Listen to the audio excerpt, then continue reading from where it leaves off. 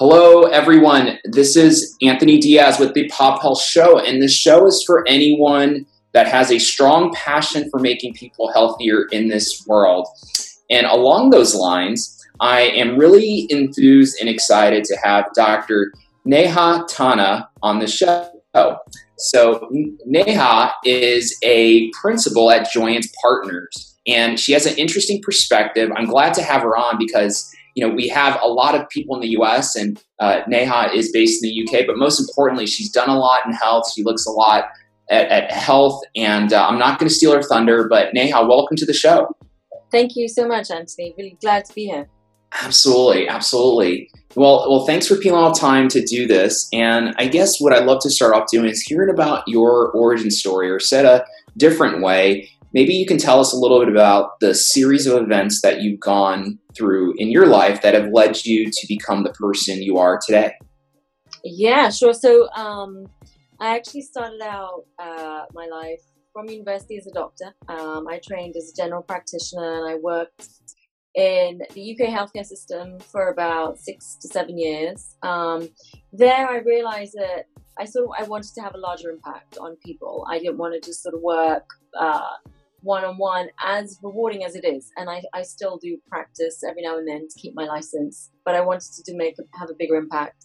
From there I moved to the pharmaceutical industry. I worked for Merck, or MSD as it's known outside of the US.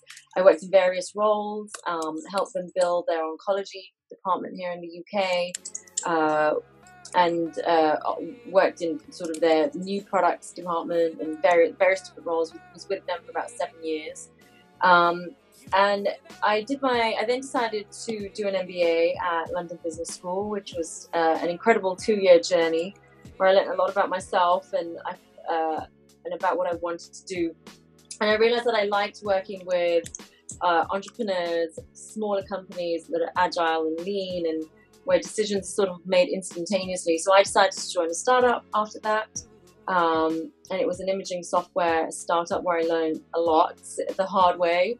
And then I was with them for about 3 years. And from there, I joined a venture builder, another sort of healthcare insurance VC. And then I joined Joyance earlier this year in May when they were launching their European arm, which has a strong focus on the emerging science and technology of health and happiness. Our ethos is that we strongly believe that if you're healthier, you're happier, and if you're happier, you're healthier. So we work across multiple verticals, and that thesis really drew me in because it's a really interesting way of looking at health. It's sort of helping people become the best version of themselves, helping people at large, and we look at various verticals from life sciences, healthcare, medtech, to food and drink, so sort of alternative alternative proteins, and then consumer packaged goods. And in the US, we have a slightly wider thesis, also looking at SaaS and education, and hopefully eventually moving into water. So very interesting thesis. Yeah. Wow. Yeah. No. It's a couple of things. I'm really fascinated by the focus of Joyance and what you're doing today.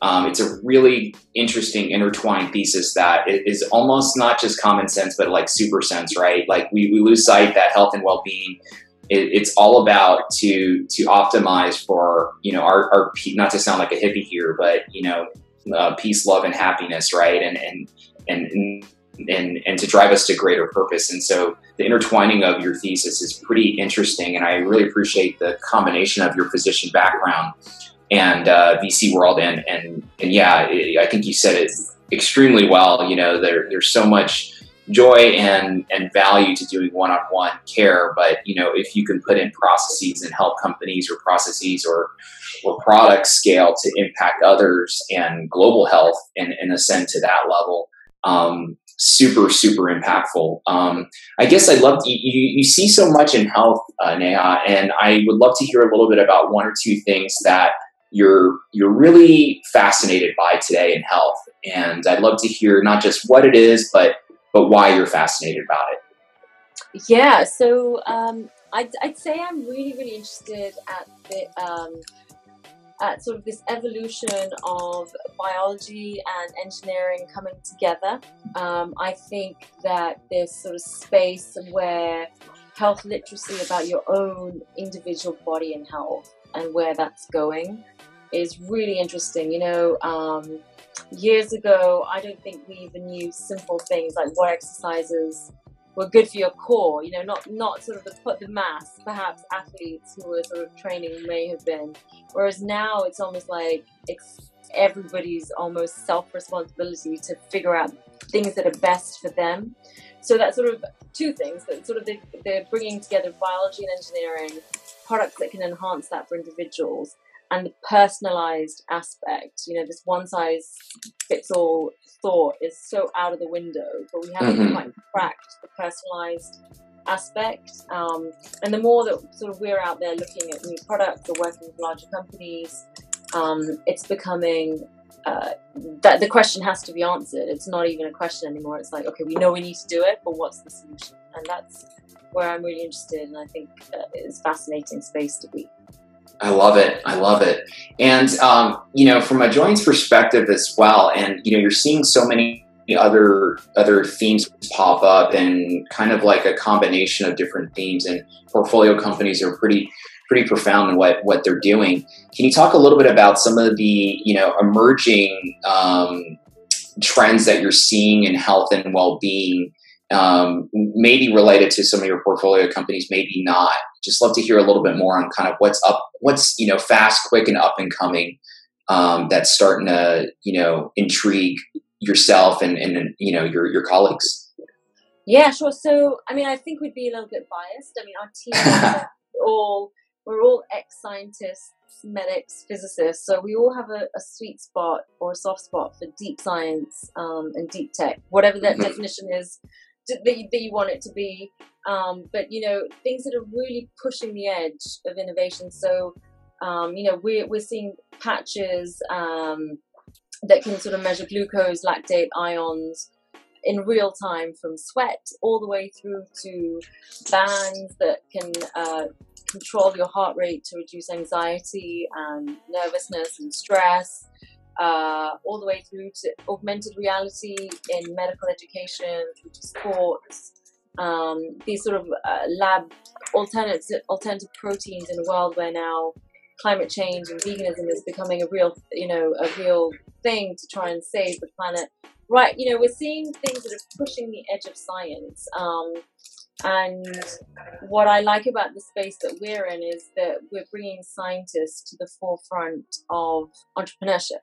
And for me, that's incredibly fascinating, because before it was almost they were hidden in a corner, if I can say that, or hidden behind closed doors. Whereas now they're really coming forward and saying we can try new things. So yeah, that for me would be the most exciting thing.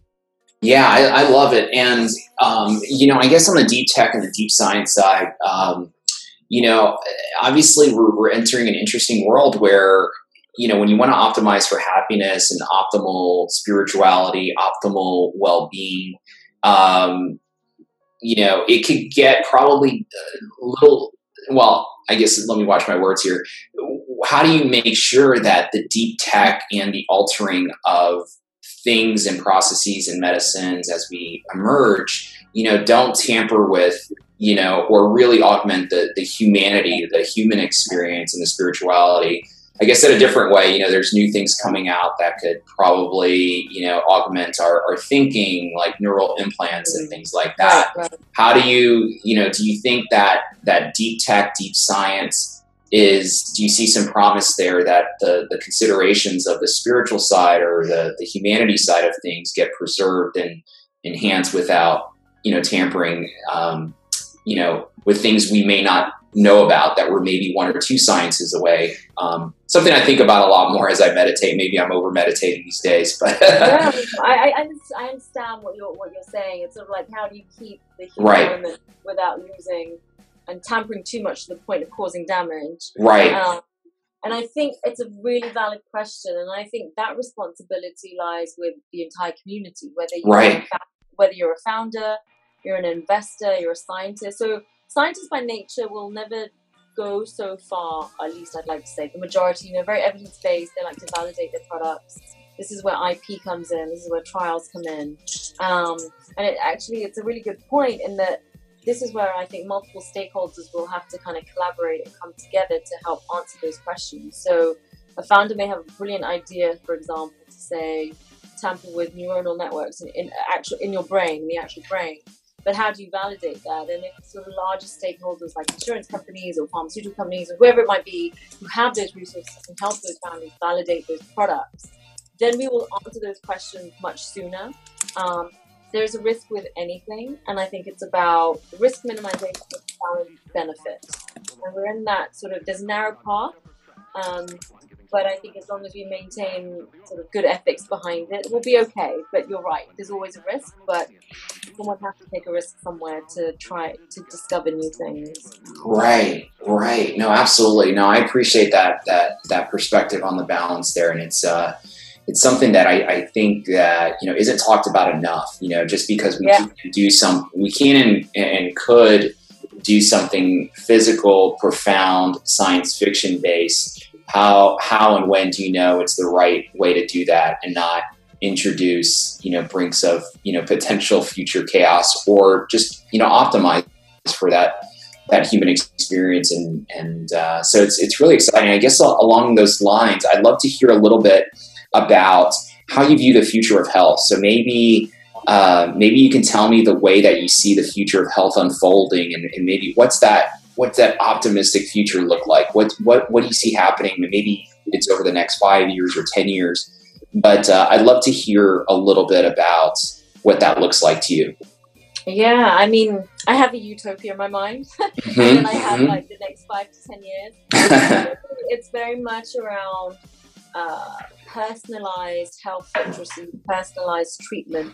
So one person who has diabetes sitting next to another person who has diabetes will have two completely different treatment plans because of their genetics or their makeup. I think there are lots of factors that feed into treatment plans. So for me, it's very much around personalization.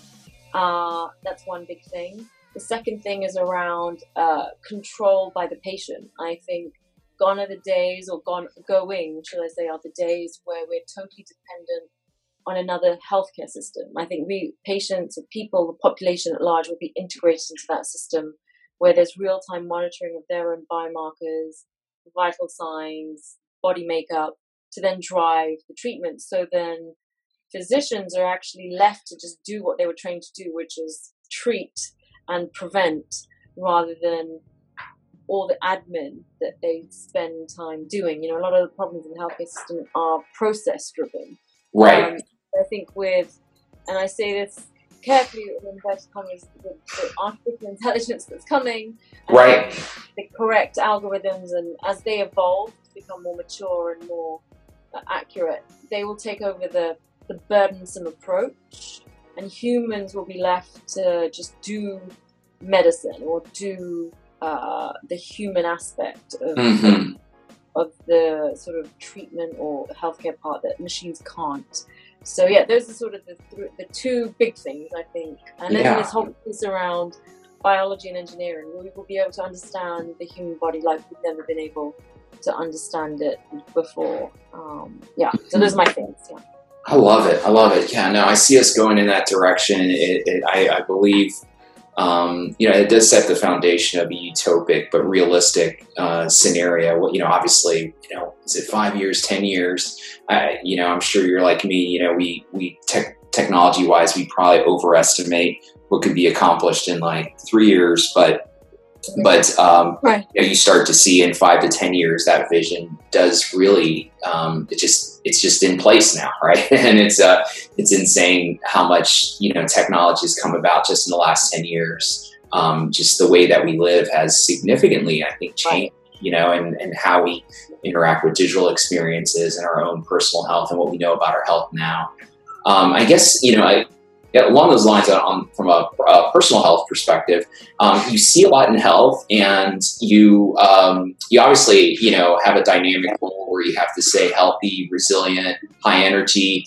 But something you do on a weekly or daily basis to keep your own engine going and to stay resilient and feeling good? Right, good question. So there's, I guess, a couple of levels. So on a physical level, I think exercise is really important. I'm a really big tennis player. I play almost 2-3 times a week to keep my sort of fitness levels up.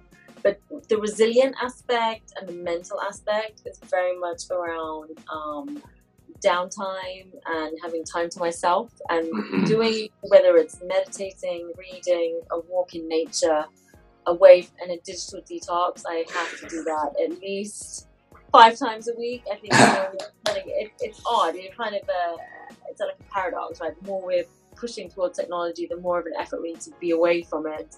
But I think that's really key to sort of maintaining a certain level of sanity and resilience, as you say. Yeah. Absolutely. No, this is great. Well, a couple things. I just want to say it was great to have you on and to have you share your origin story, what led you to become the person you are, your focus in health, and what is really captivating to you, and that leading into the future of health, the way that you see it coming to fruition. Neha, I guess I'd love to hear, I guess for our listeners out there, my last question is, if our listeners would like to get in touch with you or interact with social, via social media, or reach out directly, if you'd like any of that to happen, what would be a good way to do so? Yeah, sure. So for me, the best way to reach out to me is either on LinkedIn, so it's just under my name, Neha Tanna, or actually Instagram, oddly. They're probably the only 2 platforms that I use on a regular basis. Absolutely. Awesome. Well, thank you so much for being on the show.